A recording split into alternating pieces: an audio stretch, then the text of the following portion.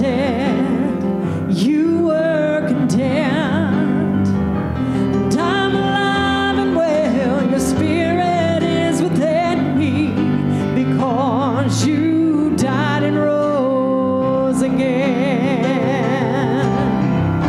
Amazing love, how can it be that you, my King, would die for me? Yes. Amazing love, I know it's true, and it's my joy to honor you in all I do. I honor you.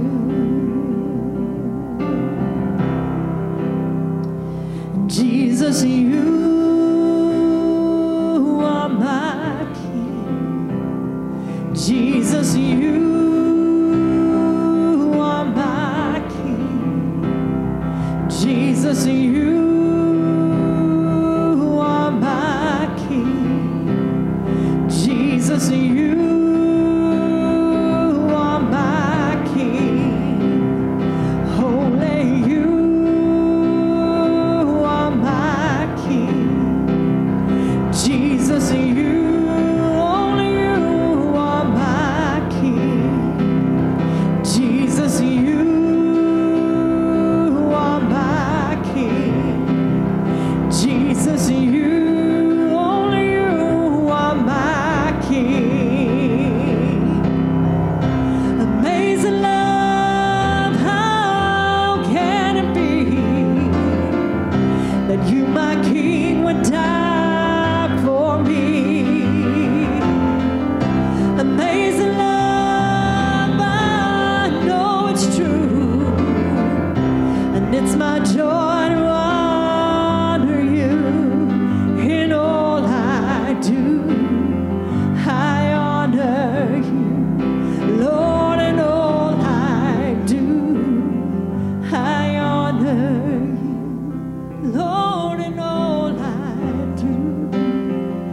I honor you. Oh, we honor you, God. We honor you, Lord. Hallelujah. Father, we just thank you tonight for your presence in this place, God. Father, we thank you that no matter what's going on around us, God, you don't change. Nothing takes you by surprise, God. Nothing catches you off guard. Father, we thank you that our destiny is in your hands, God. That our future is brighter because you're in our lives, God. We thank you, God, for the leading and the drawing of the Holy Spirit. Have your way in this service, God. Thank you, Jesus.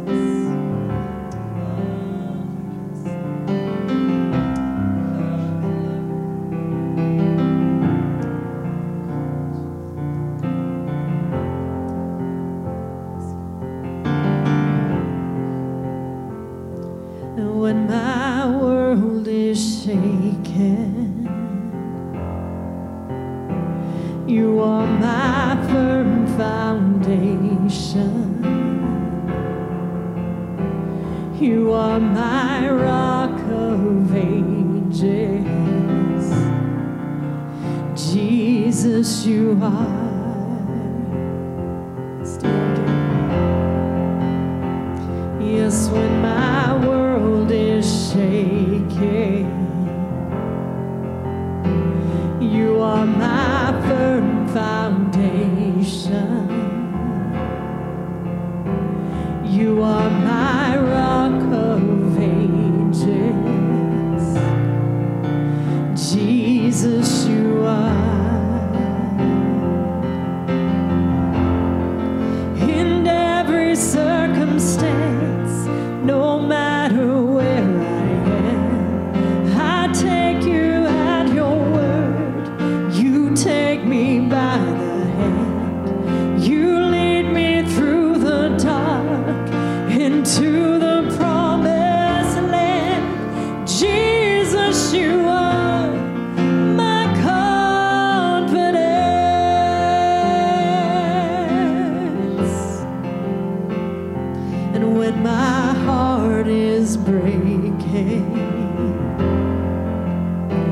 You are my strength unfailing.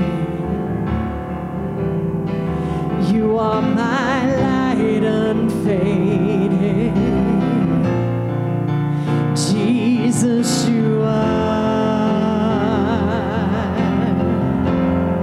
In every circumstance, no matter where I am, I take you at your word. You take me by the hand. You lead me through the dark into the promised land. Jesus, you are my confidence.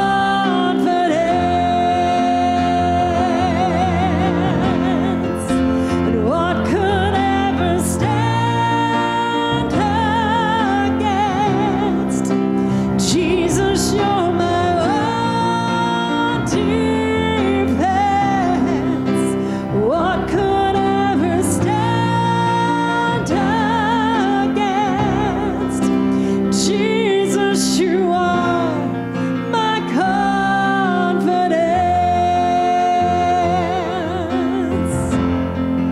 In every circumstance, no matter where I am, I take you at your word. You take me by the hand. You lead me through the dark into your promised land. Jesus, you are my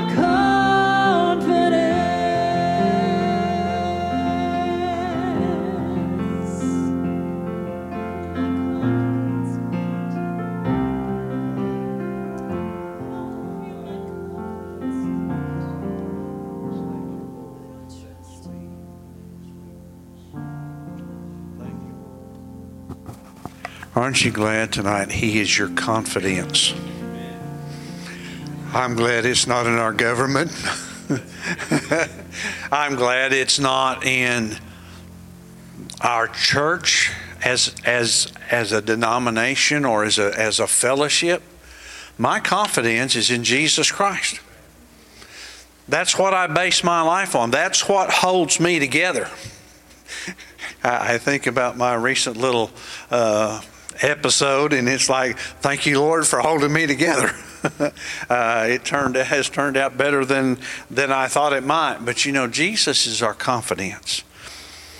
No matter, I love that. No matter what the circumstance, no matter where I am, if I go all the way to Alaska, God's there. Or where we go. What did the psalmist? He said, if I go to hell, you're there. If I go up in the high mountains, you're there. Wherever you are, you're there. Why is He there? Because He's watching over us. He's our God. Let's just give Him some praise tonight. Father, we thank You and we praise You because, Jesus, You are our confidence.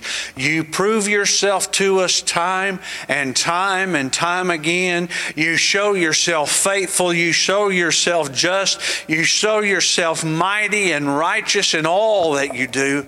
And Father God, we just want to give You the honor and the glory and the praise that You so awesomely deserve. For Lord, You have created us and not we ourselves.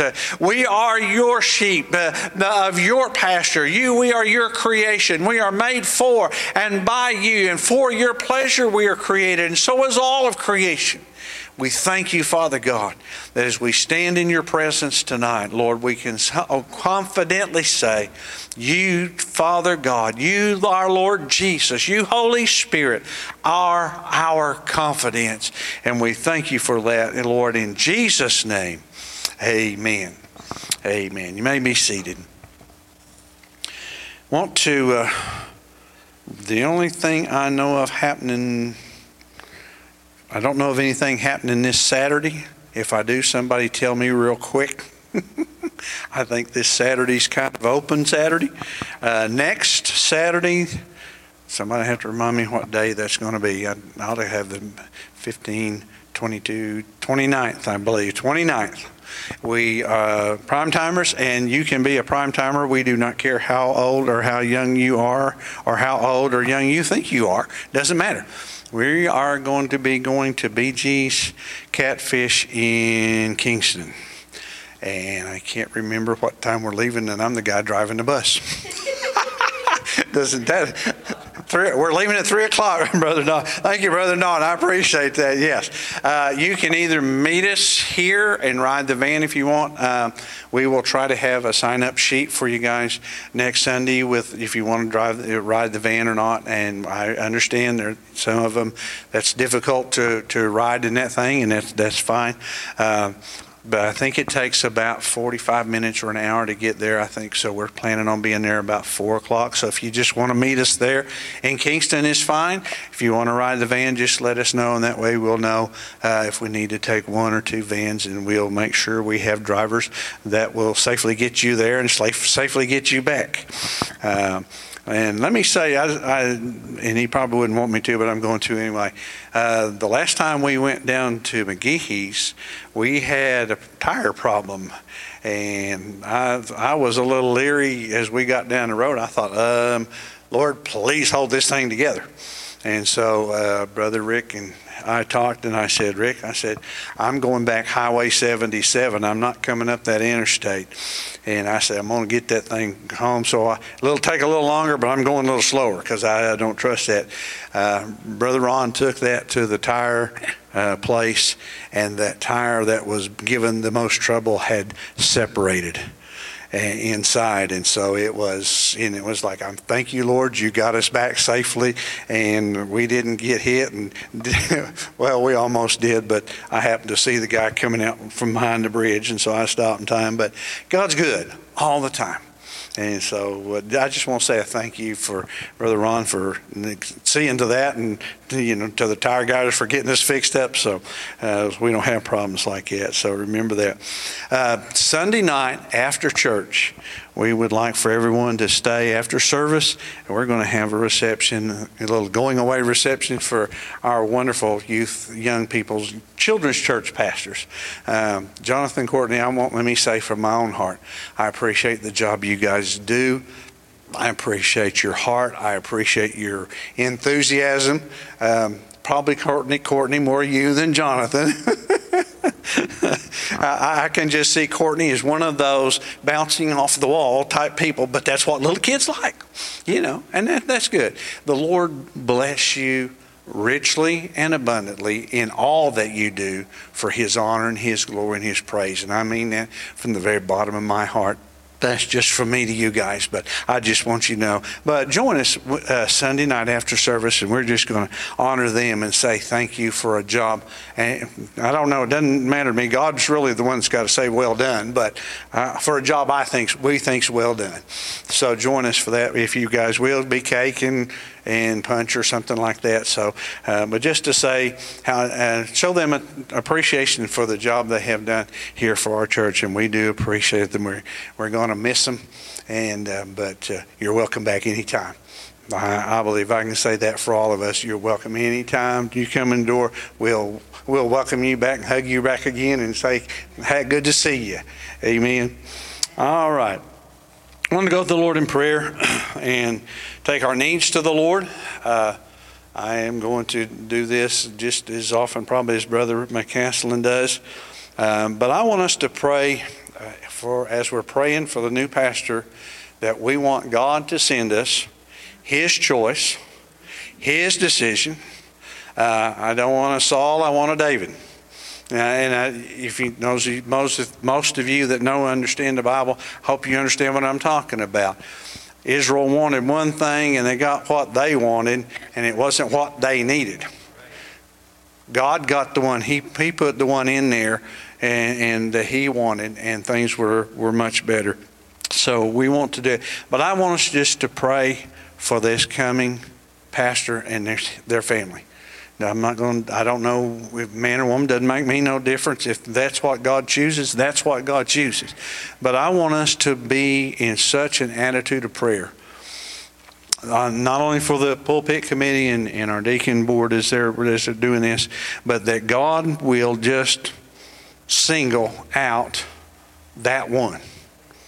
That it'll be very clearly embedded in, I guess is the best word I can think of, in the minds of our committee, but in our minds, that when we see that, when we see that individual, when we listen to that person as they speak into us, there'll be something that the Spirit will bear witness with our spirit.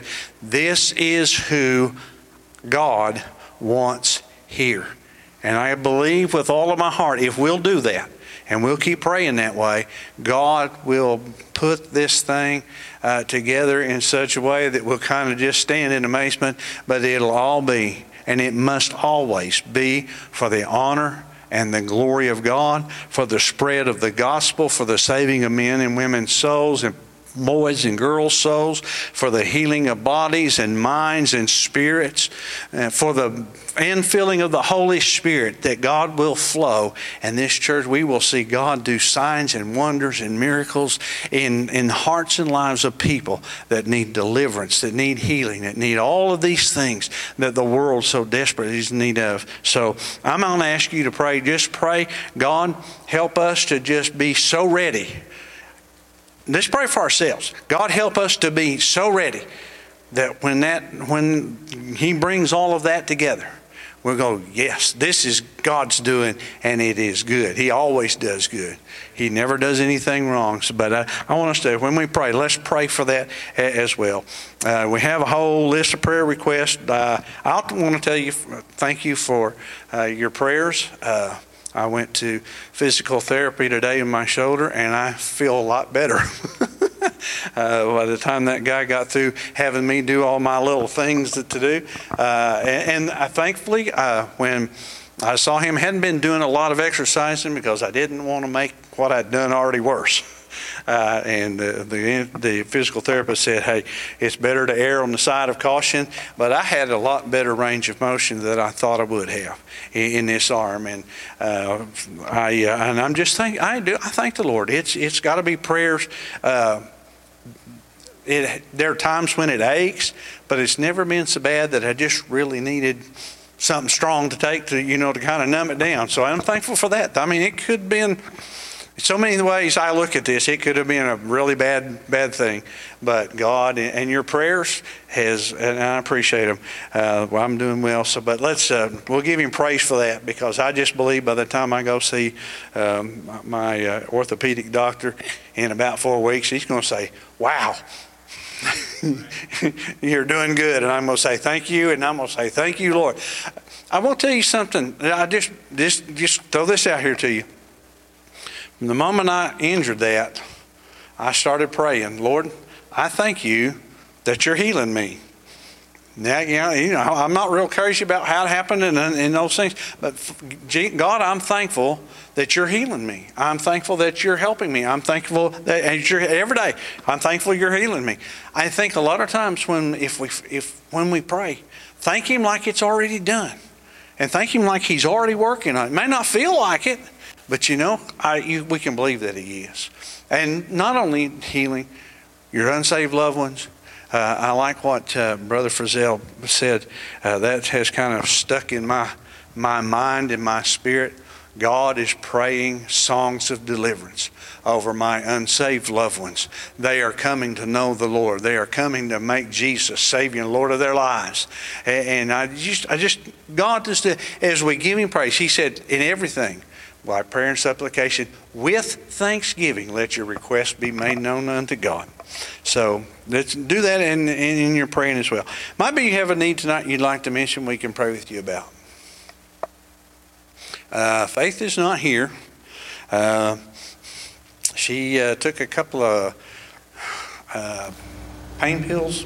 She does not do needles very well. They put the needle in her back to kind of help manage the pain, is where she's at this point in time, and she is not very fond of needles, and that is putting it mildly. Trust me, it's putting it mildly.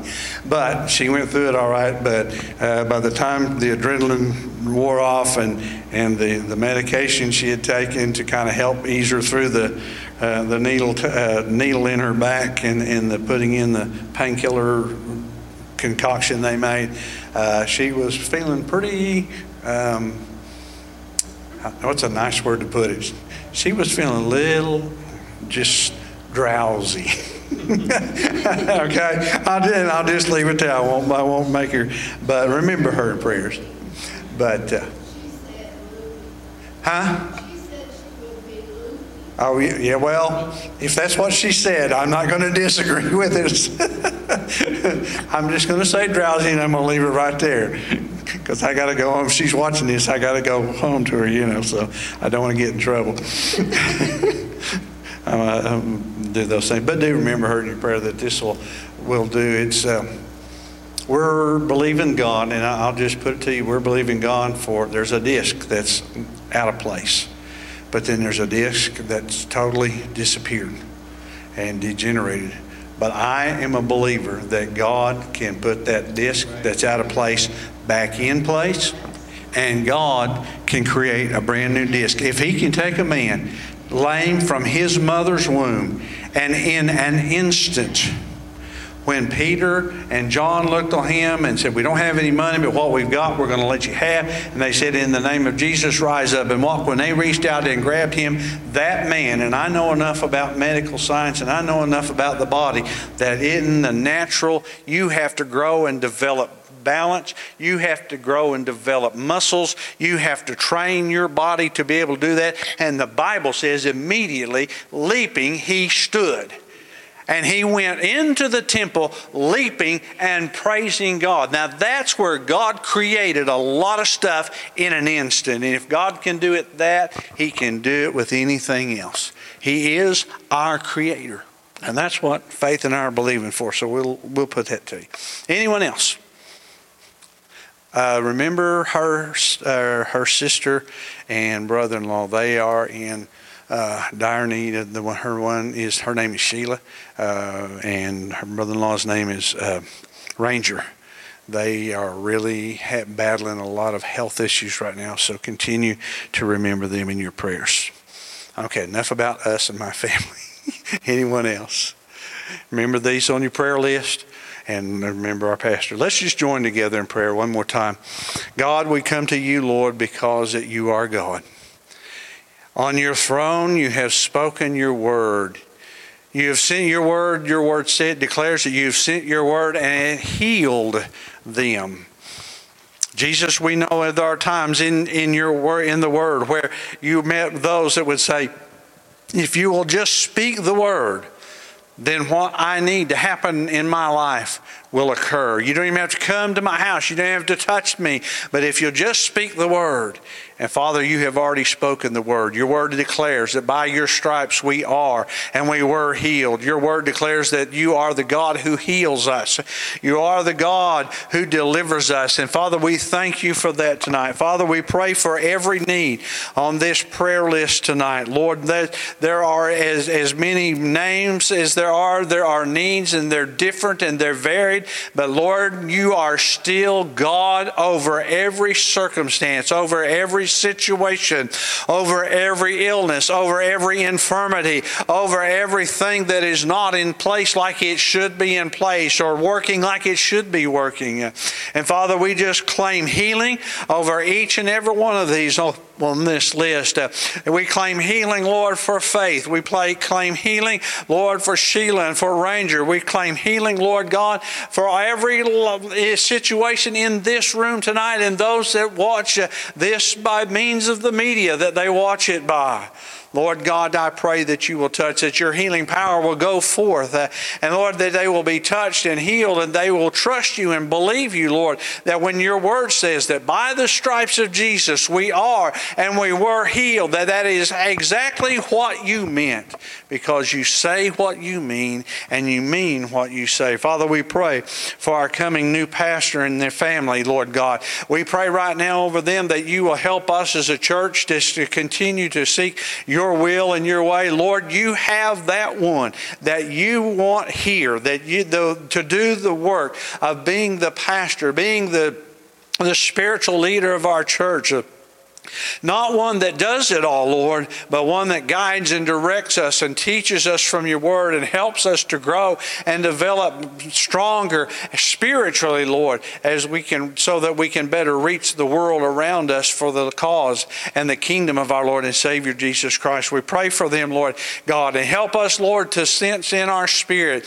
Help us to be so in tune to you, Father God, in tune to the Spirit, that, Lord, when that one appears that you have chosen, that, Lord, we'll know that we know that we know this is your will, this is your choice, this is your person for this time and this hour for our church. We thank you, Father, in advance for it, because it is going to be for your honor and glory and praise that we rise up as a church and that we reach out to those that are around us with the life and the love and the power of Jesus Christ in our hearts and in our lives. And we thank you, Lord, for all that you have done again, for all that you're doing and all that you're going to do. And Lord, for your honor and glory, we praise. We thank you for it, and we receive it done, Father, in Jesus' name. Amen. Amen. Tonight I want to talk to you for a few minutes about a man we all know. From the book of Acts, chapter 7.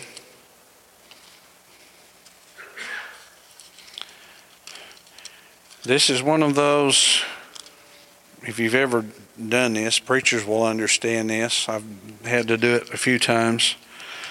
The Lord will give you a starting verse, and that's all He'll give me. That generally means He's got something important to say, and my responsibility is, here am I, Lord, send me. I'll say what you want me to say. But if I had a title, it would be, I See Jesus. Acts chapter 7, verses 54 and 55, which probably for those of us that have been in church any time at all know what this is about. But I'll tell you it's about Stephen. Stephen, and we'll look at his life here for a minute, but to me it stands out to me what happened to him right before he died. In verse 54, I get here the right one. It says, now when they heard these things, the things they heard, Stephen stood before the Sanhedrin and preached to them. And in Oklahoma English, he hoed the row. I mean, he talked to them straight. He talked to them plain. And he just pretty well told them how things were. They didn't appreciate it. Wouldn't be no surprise they didn't appreciate it when Jesus told them what was wrong in their lives. How many times do we stop and think about that the Pharisees and the scribes and Sadducees were coming to try to trick Jesus, to test him about something? Every time he told them the truth, and they didn't like the truth. The problem with the world today is that our biggest deal is people don't want to know the truth. They want to make it all up. This is what we think we ought to do. This is the way we think we ought to go. And when you tell them the truth of what God's Word says, I don't want to hear that. They don't want any part of it. I heard a Baptist minister say one time, what the world needs but does not want is Jesus. Stephen had preached to them Jesus. He had earlier before this time, before the council, there was a group, there was a bunch of church people, okay? Did y'all know there's a difference between church people and Christians? They certainly are. They were a bunch of church people. These were people that thought they were serving God, and it appears that possibly the man we know as Paul, who wrote most of the New Testament, might have been a part of that church. Would make sense when we read some of this other stuff if this is true. But they began to argue with Stephen about things, and God gave him such wisdom and such knowledge and such understanding that every answer he gave them and every argument they brought up, he countered it with the Word of God under the anointing of the Holy Ghost. They couldn't beat him. They couldn't best him in that conversation. So they hauled him in before the Sanhedrin and lied about him. What did Jesus say about it? Don't be surprised when they do that. If the world hated me, no, it's going to hate you. But the Bible's in the the preceding verses 1 through 53, Stephen is preaching to that bunch of unbelievers. Religiously pious, but not with a relationship with God.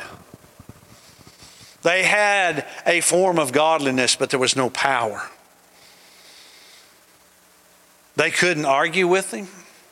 So their decision was, we'll take him before the court. We'll to the Sanhedrin. We'll get him put out of town or whatever. But he preached to them straight and true. They said he'd been lying and blaspheming against Moses, and he starts at Moses, and he starts back in, with the things, and he starts from Abraham, and from Abraham down, he talks about the things that God had said, the things that God had promised, the things that God had told them that they ought to be doing, and they wasn't doing it. When he got through, the Bible says, when they heard these things, they were enraged, and they ground their teeth at him. But I like this 55th verse. But he, being full of the Holy Spirit, gazed into heaven and saw the glory of God and Jesus standing at the right hand of God. That's a vision. That'd be a sight to behold. It would be a sight to behold. But Stephen beheld this sight. Verse 50, let me get my numbers right. 56, he said, Behold, I see the heavens open and the Son of Man standing at the right hand of God. But they cried with a loud voice and stopped their ears and rushed together at him, when they cast him out of the city and stoned him. And the witnesses laid down their garments at the feet of a young man named Saul. And as they were stoning Stephen, he called out, Lord Jesus, receive my spirit. And falling to his knees, he cried with a loud voice, Lord, do not hold this sin against them. And when he had said this, he fell asleep. Father, thank you, Lord, for your word. Father, help us to be men and women like Stephen. Lord, there are some things that your word shows us tonight that we can strive to be better at. There are things in your word, Lord, that will help us, Lord God. And though we may not ever in this lifetime see you face to face, help us, Lord, to see you in our spirit. Help us to see you and to know, Lord God, that you are watching over us every day. Though the enemy may try to tell us God's so far away, God's not listening, God doesn't care, your word tells us that you never leave us, you never forsake us.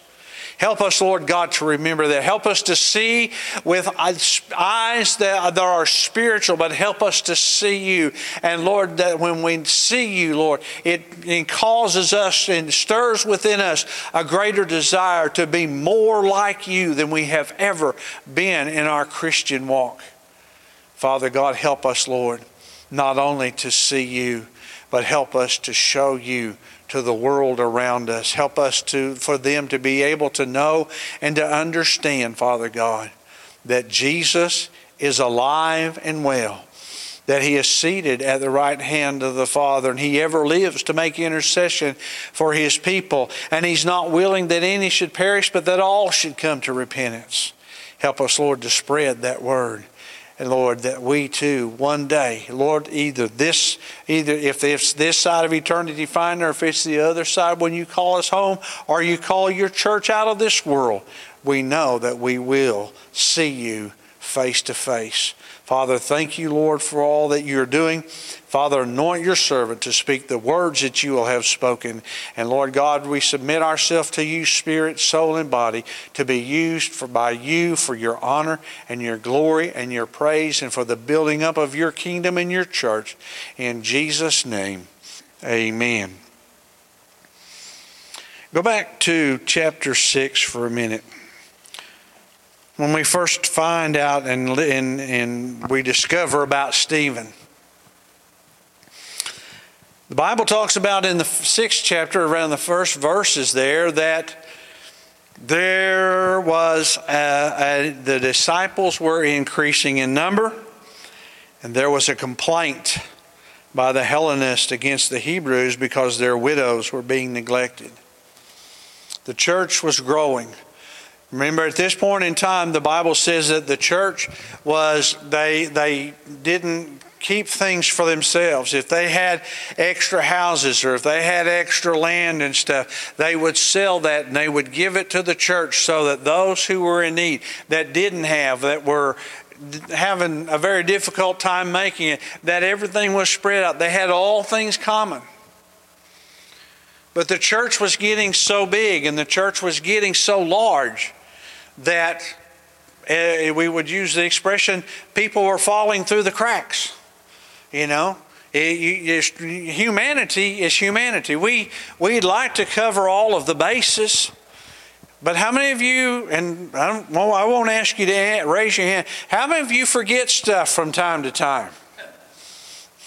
I'll ask you, what time is it? You know, the other day it was like I'm sitting there, and Faith and I, we're getting to the point now where I'll sit there. A lot of times I'll put my glasses, especially on my phone, I'll put my glasses on top of my head, and I'll go thinking, looking, what you looking for? My glasses, they're on top of your head. Oh, yeah, that's where they were, you know. Or I'll lay something down, turn around and go do something, and turn right back around, and I can't find where I laid, just 2 seconds ago, laid that thing down.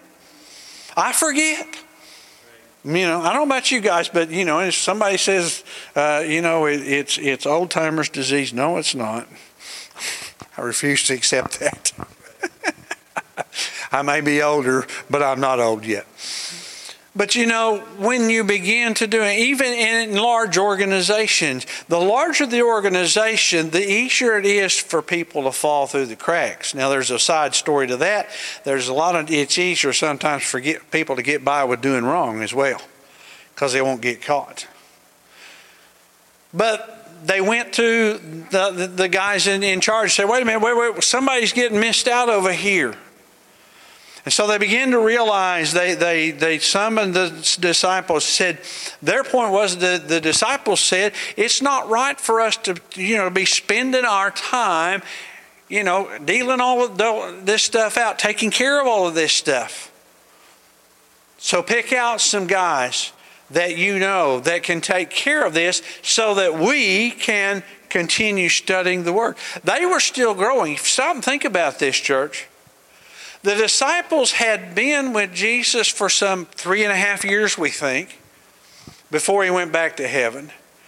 These men are still learning. They don't know it all. They don't have the ability. Maybe they had they did have some of the priests, because the Bible talks about that even some of the priests were from the temple were starting to become Christians. So the thing that was, they could bring their knowledge of the Scriptures, which hopefully they've been studying all of their lives. But Peter and James and John, the disciples, said, look, we've got to devote ourselves to the Word of God, because their mission was to equip the saints to reach out to others. And the church was reaching out by leaps and bounds. It was growing. When you stop and think about it, and I still wonder to this day, how in the world those 12 disciples and that 120 on the day of Pentecost, do you realize that the Lord added to the church 3,000 people in one day? After the day of Pentecost, when it was fully all said and done and Peter preached, there were 3,000. Imagine the logistics. What happens to us if all of a sudden 3,000 people show up? We're going to go, thank you, Lord, but help. But this was what was going on. So what was the point? We want to choose out. And they said, brothers, pick out among you 7 men of good repute, full of the Spirit and of wisdom, who we shall appoint to this duty. The Bible goes on to tell us that one of those men was Stephen. And it lists the others that they chose. They prayed for these men, laid their hands upon them, and prayed for them. The Word of God continues to increase, and the disciples multiplied greatly in Jerusalem, and many of the priests became obedient to the faith. Verse 8 says, and Stephen, full of grace and power, was doing great wonders and signs among the people. Did you ever stop and think about that for a minute? He was not an apostle. Stephen was not one of the disciples.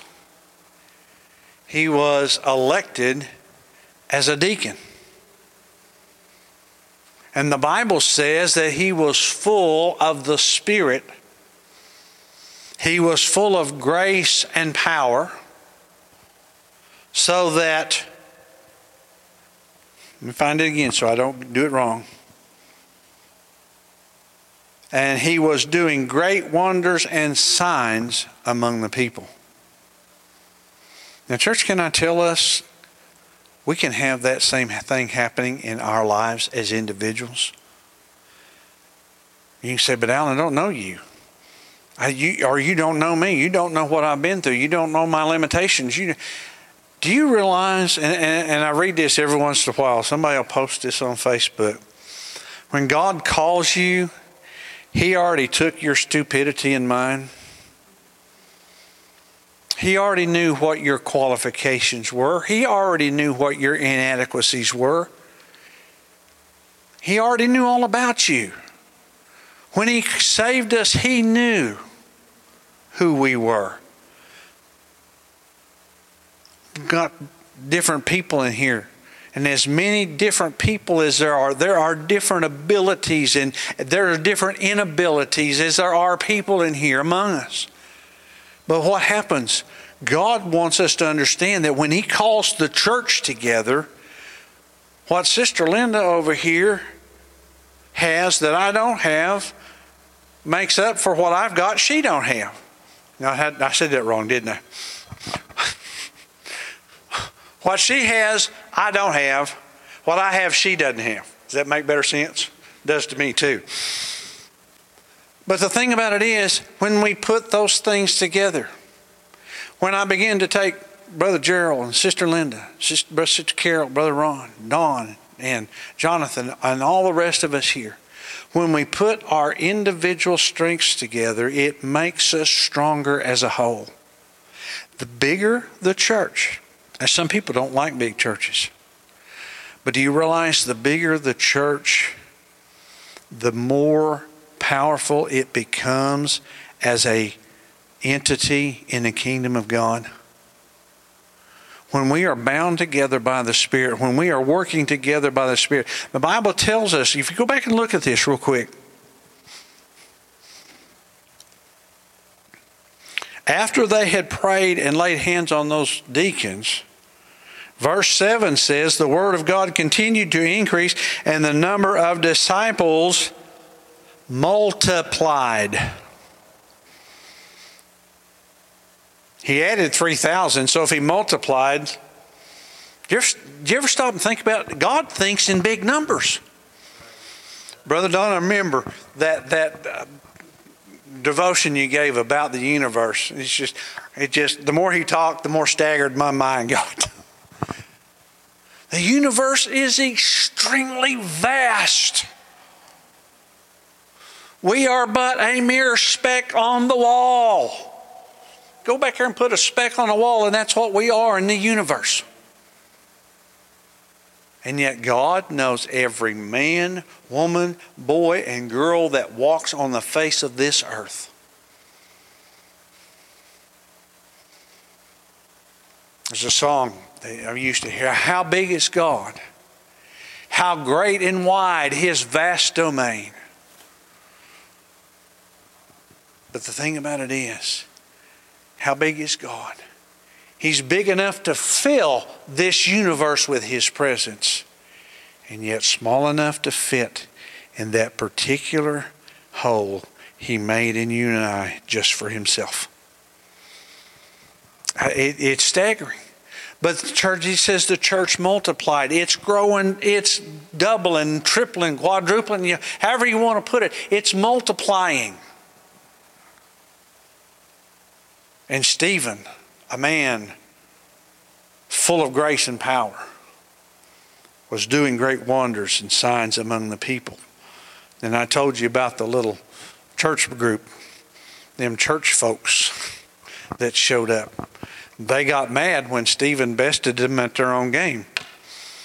You know that egotistical people do not like to be showed up? There had to be some egos in that church, I'm going to tell you. But how did he do it?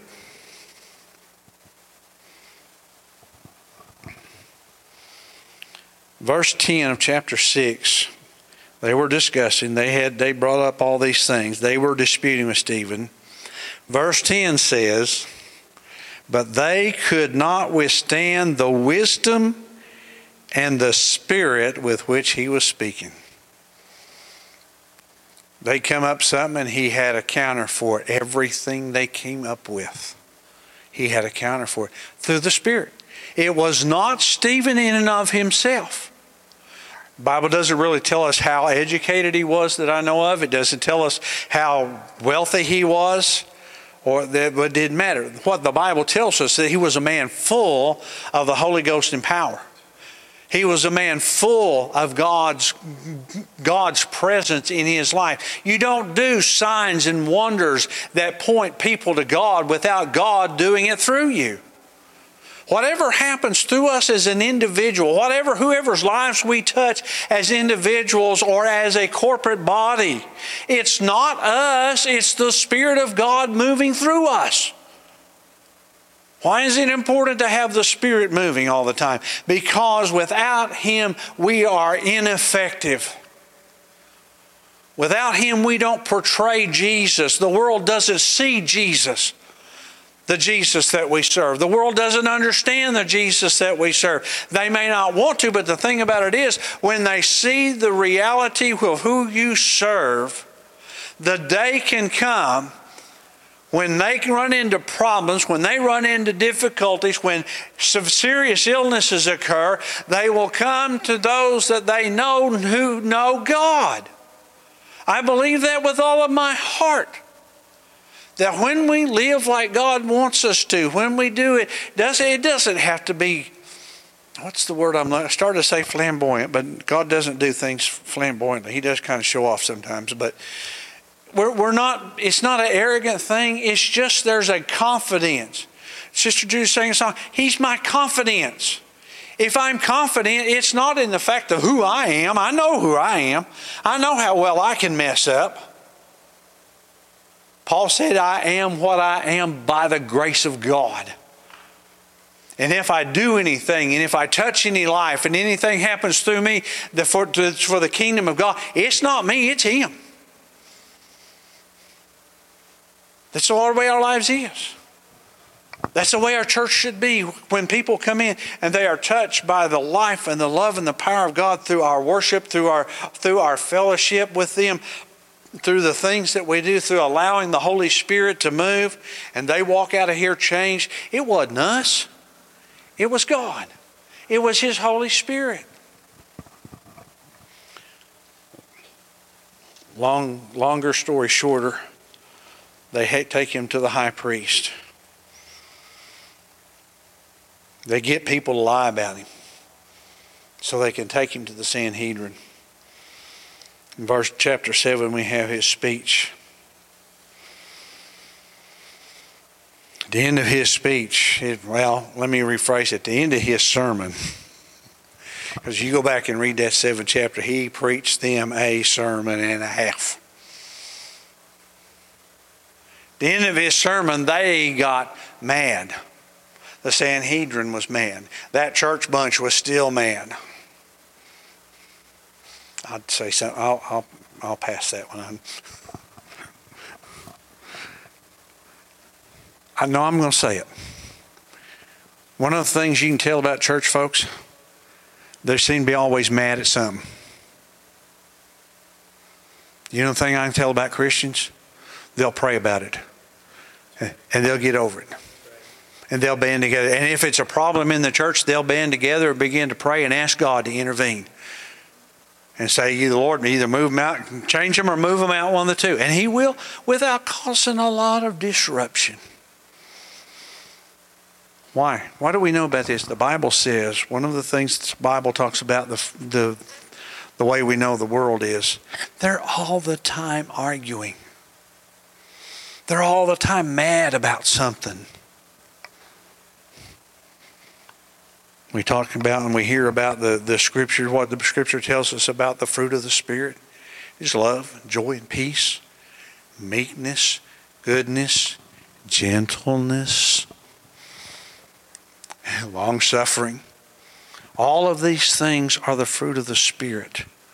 They don't jar. They don't disrupt. They're not chaotic. If there's chaos in the church, then somewhere the enemy has managed to get a foothold in where he has no right. They were enraged. I mean, they were so mad. I've never been this, well, no, I can kind of, I've been upset at people enough that it's just like I've just gritted my teeth and gone, I wanted to lay hands on them, but instead I just gritted my teeth. They were gritting their teeth. They were so mad at Stephen. I mean, it was on them as far as they were concerned. But what's interesting, that 55th verse, but he, full of the Holy Spirit, gazed into heaven and saw the glory of God. It's interesting, nobody else saw it. He's probably the only Spirit-filled guy there, Don. You know it? From the way this sounds and the way they're acting, ain't none of them Spirit-filled, that's for sure. Because they're enraged. They're gritting their teeth. They're so mad at him.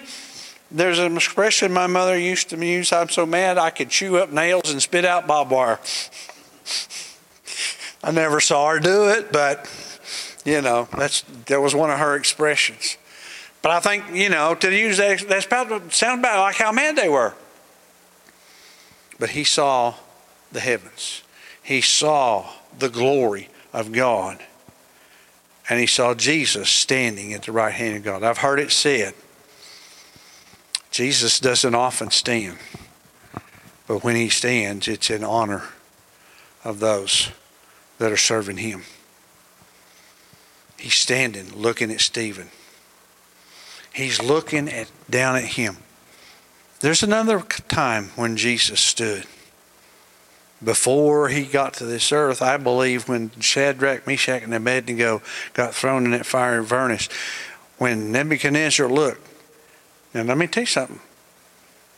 Shadrach, Meshach, and Abednego saw Jesus first. Because he was right there. But when Nebuchadnezzar looked, what does he say? Didn't we throw 3? There's 4 of them down there. And the 4th one looks like the Son of God. He knew who he was looking at. Nebuchadnezzar was smart enough to say, at least do this. When he got them 3 boys out, he made a decree, nobody, and I'm just going to paraphrase in my Oklahoma English, nobody says a word against the God of Shadrach, Meshach, and Abednego, or you get thrown in the fiery furnace. He made a believer out of him. Stephen saw Jesus standing. I don't know, but I heard it said, usually when we hear about Jesus, I see Jesus sitting at the Father's right hand. You know, he sits at the Father's right hand. He lives to ever lives to make intercession for his people. He was standing for Stephen. And whether Stephen was wise to say what he did or not, but maybe he had no other choice because what he had seen. And whether Stephen was old enough to have seen Jesus earlier in his life or not, I don't know. There's not enough information in the Bible for me to know. But the one thing I do know, when he saw him, he knew who he was. He knew who he was. And when he saw him, when he said that, oh boy, that just added fuel to their fire. They cast him out of the synagogue, they threw him out of the city and began to stone him. Two things he says, Father, don't lay this sin into their hands. And then he said, receive my spirit. And he died. They killed him. A little excerpt in that is, and they laid their garments at the feet of a young man named Saul. Whether Stephen knew who Saul was or not, the Bible does not ever say. From what I can gather, from what I can read in the studies I did about him, it would seem that Saul of Tarsus, at the very least, had connections with the Sanhedrin. He was the one, he was able to go get letters from them, to go down to Damascus to sit there and start rounding up them from the way, and we're going to bring them back, and we're going to make them wish they hadn't joined the way. He evidently had some, whether he was a member of the Sanhedrin or not, it's unclear. But it seems to me he had connections with them. But I often wonder how much Stephen's testimony on his dying day, I wonder how often that rang in Saul's ears. Because Saul was dead set against this man called Jesus. I mean, we crucified him. He should have been dead and it should have been over, but the more it just seemed to make it worse. Well, what do you think? You went against God. You think God's going to let it go? No, he wasn't going to let it go. Paul would eventually write. He said, if the enemy had known what it meant to crucify Jesus, he would have never done it. He didn't know what he was doing. Satan thought, I've got rid of him now. Boy, that's the last of that thing. He might have said he was the Son of God. I showed him who he was. Yeah. Satan already knew. When Jesus came up out of that grave, Satan knew it was over for eternity. What does he say? What does the Bible tell us in the book of Revelation? He knows he has but a short time, so he is going out because he is angry. His time is short. Stephen saw Jesus. So what happens to Saul on his road to Damascus? A bright light shines. Saul gets knocked off of his animal, donkey, I guess. Horse. I don't know. I can't remember right now off the top of my head what he was riding, but he got knocked off the animal he was on. And he hears the voice, Saul, Saul, why are you persecuting me? Saul's choice of words interests me. Who are you, Lord? You think maybe he already knew? And I have known that the Bible does not tell us, and I don't know that that Paul ever mentions much about Stephen. But I have a great suspicion in my own heart. Watching Stephen die had an impact that Saul never forgot. Why? Because Stephen saw Jesus. Now we may not see him face to face this side of eternity. That may not happen. As far as I know, it only happened for Shadrach, Meshach, and Abednego. It happened for Stephen. And if there's somebody else I can't think of it, I'm not going to say there wasn't another one, but those are the two that come to mind. But what about us? Do we see Him? I may not see Him physically, but I can see His effect. I can see His effect in my life. I can see His effect on things that could have happened a week ago this past Monday that didn't. I can see His effect on going to the therapist office today to start my physical therapy so I can get the better range of motion in my arm. It could have been much worse. When I went to the doctor last Thursday and he looked, nothing seriously damaged, and I'm going, thank you, Lord. How many of you know red clay dirt that's been dried and cooked for the whole summer long does not give at all? Sister Carol, any more than the concrete floor does. But I think about how it could have been so much more painful. It could have been so much worse. And yet the grace of God makes it. I can move this pretty good. Somebody said, why do you need to wear a sling? Well, because I shook hands with the guy when I left. It didn't hurt too bad. So I figured if I want to shake hands, if it starts hurting, I'll put it in my pocket and tell you, okay, no more shaking hands. But I still love you. I see Him in gorgeous sunrises. I don't know if you call it the privilege or what, but anymore, my going to work is I'm on the road before the sun comes up, going to Ada. But there are some of the most brilliantly colored sunrises that stagger the mind. All we can do is take pictures of it or try to paint something like it, but the original artist flings it out there every day and says, watch this. He creates, and I'm kind of jealous of Sister Kim a little bit. No, a lot. I've heard tell that Alaska is a magnificent country. That it probably, and Kim can tell us from personal experience, it may stagger the imagination, stagger the mind to see that vast landscape that's up there. But God created that. Jesus was there when it was created. I told Sister Kim, she got one picture. I don't know if any of you seen it, but she's down inside this crevasse, and I'm going, not me. I don't want down there because that thing might move, and I don't want to be there. But all that we see, I can see God.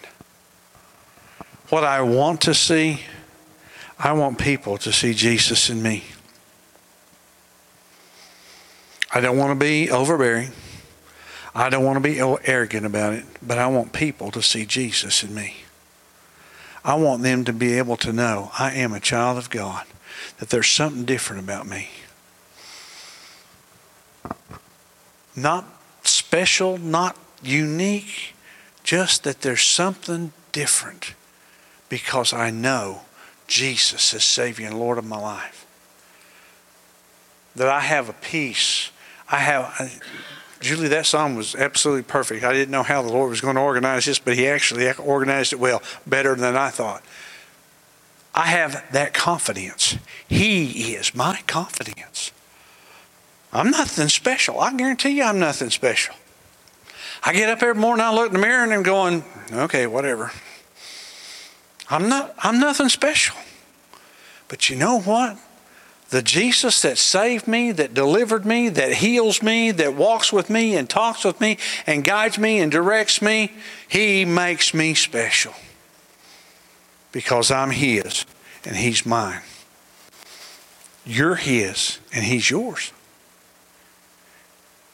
That's the confidence. He's not going to leave me. Thank you, Lord.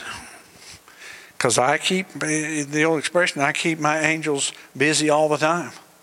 I'm not so sure. Sometimes there's not one specially. Sometimes I wonder if He don't say, Father, can you please send a replacement down here? This one's driving me bananas. But He cares for us. His word tells us, I want people to see Jesus. I want to be the kind of man Stephen was. I got to work on it. I got a long ways to go before I feel like I'm even close to being what Stephen was. But you know what? If Stephen was, I can be too. I can be as full of the Holy Spirit as I want. I can be as full of wisdom as I'll let God do in me. I'm probably stopping God more than God's not doing it. Lord, help me to get myself out of the way. You do, Lord, what you want to do in my heart and life, because I do want people to see Jesus. I want people to walk in this church and see the life and the love and the power of Jesus flowing out of people through this church and touching. They go by and shake their hand. I would love to be able to see just a regular, everyday Christian, Spirit-filled Christian, just walk by and touch somebody on the back, say, hey, it's good to see you here. And they're suffering with a disease, or they're suffering with something in their body, and God heals it in a moment, in an instant. If it happened to Peter, we want to say, well, but Peter was different. No, he was not. It was Peter who denied Jesus, and I don't fault him. I'm not criticizing for that. But Peter, in a moment of weakness, he denied the Lord. He'd been with him. Jesus told him he's going to, but he denied him. But yet the Bible says this same Peter, when he walked by, his shadow or his presence touching people, sick people got up off their sick beds. The blind see, the deaf hear, the lame walk, the dead are raised to life again. But those were the old days. No, they're not. They are the days for people that will be like Stephen.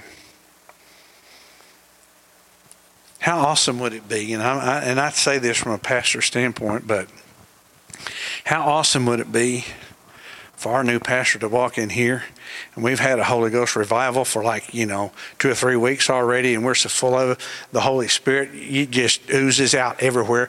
I mean, you don't know what that do to a man or a woman of God. But we can, church. I'm not faulting us. Don't misunderstand me.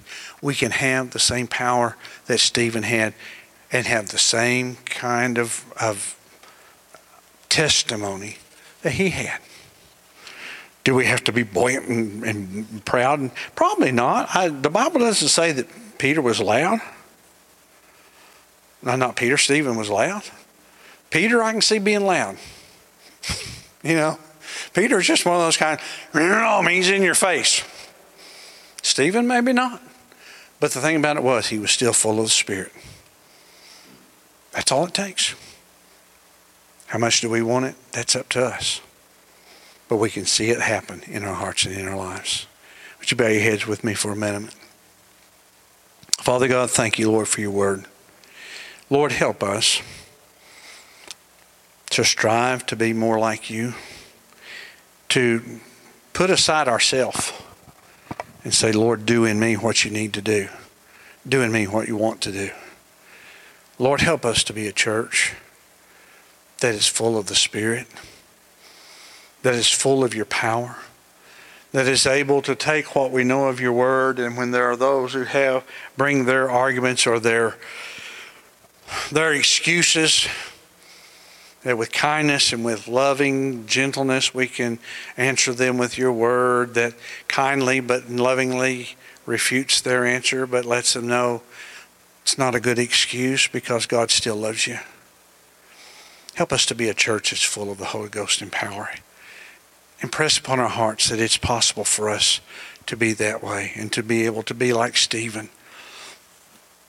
We can't say just a deacon. He was a deacon in the church, but Lord, he was a man who was willing to let you do in him and through him what you wanted to do. Father, I pray tonight you will help us to do that.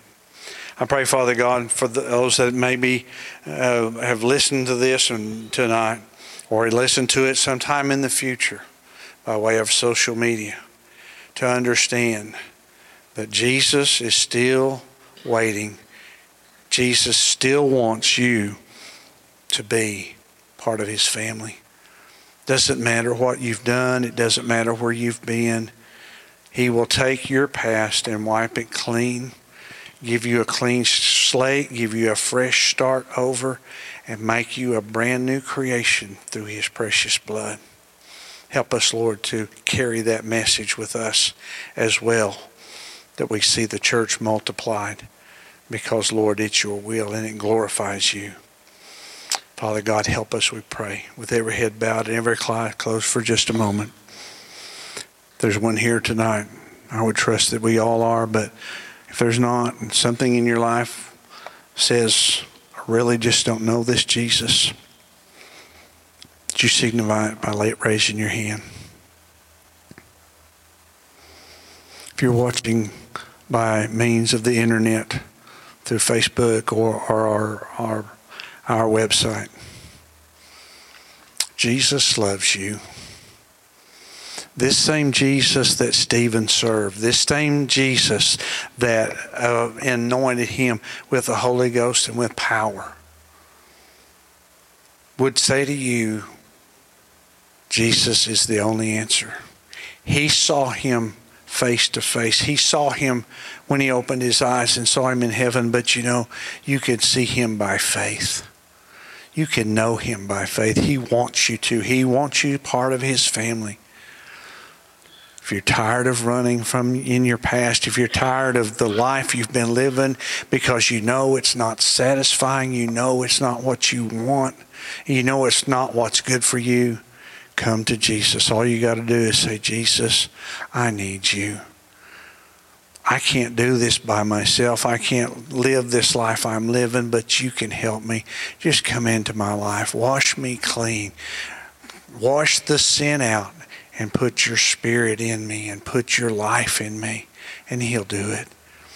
You confess with your mouth. Believe in your heart that that Jesus is Lord. You shall be saved. If you do that, tell someone.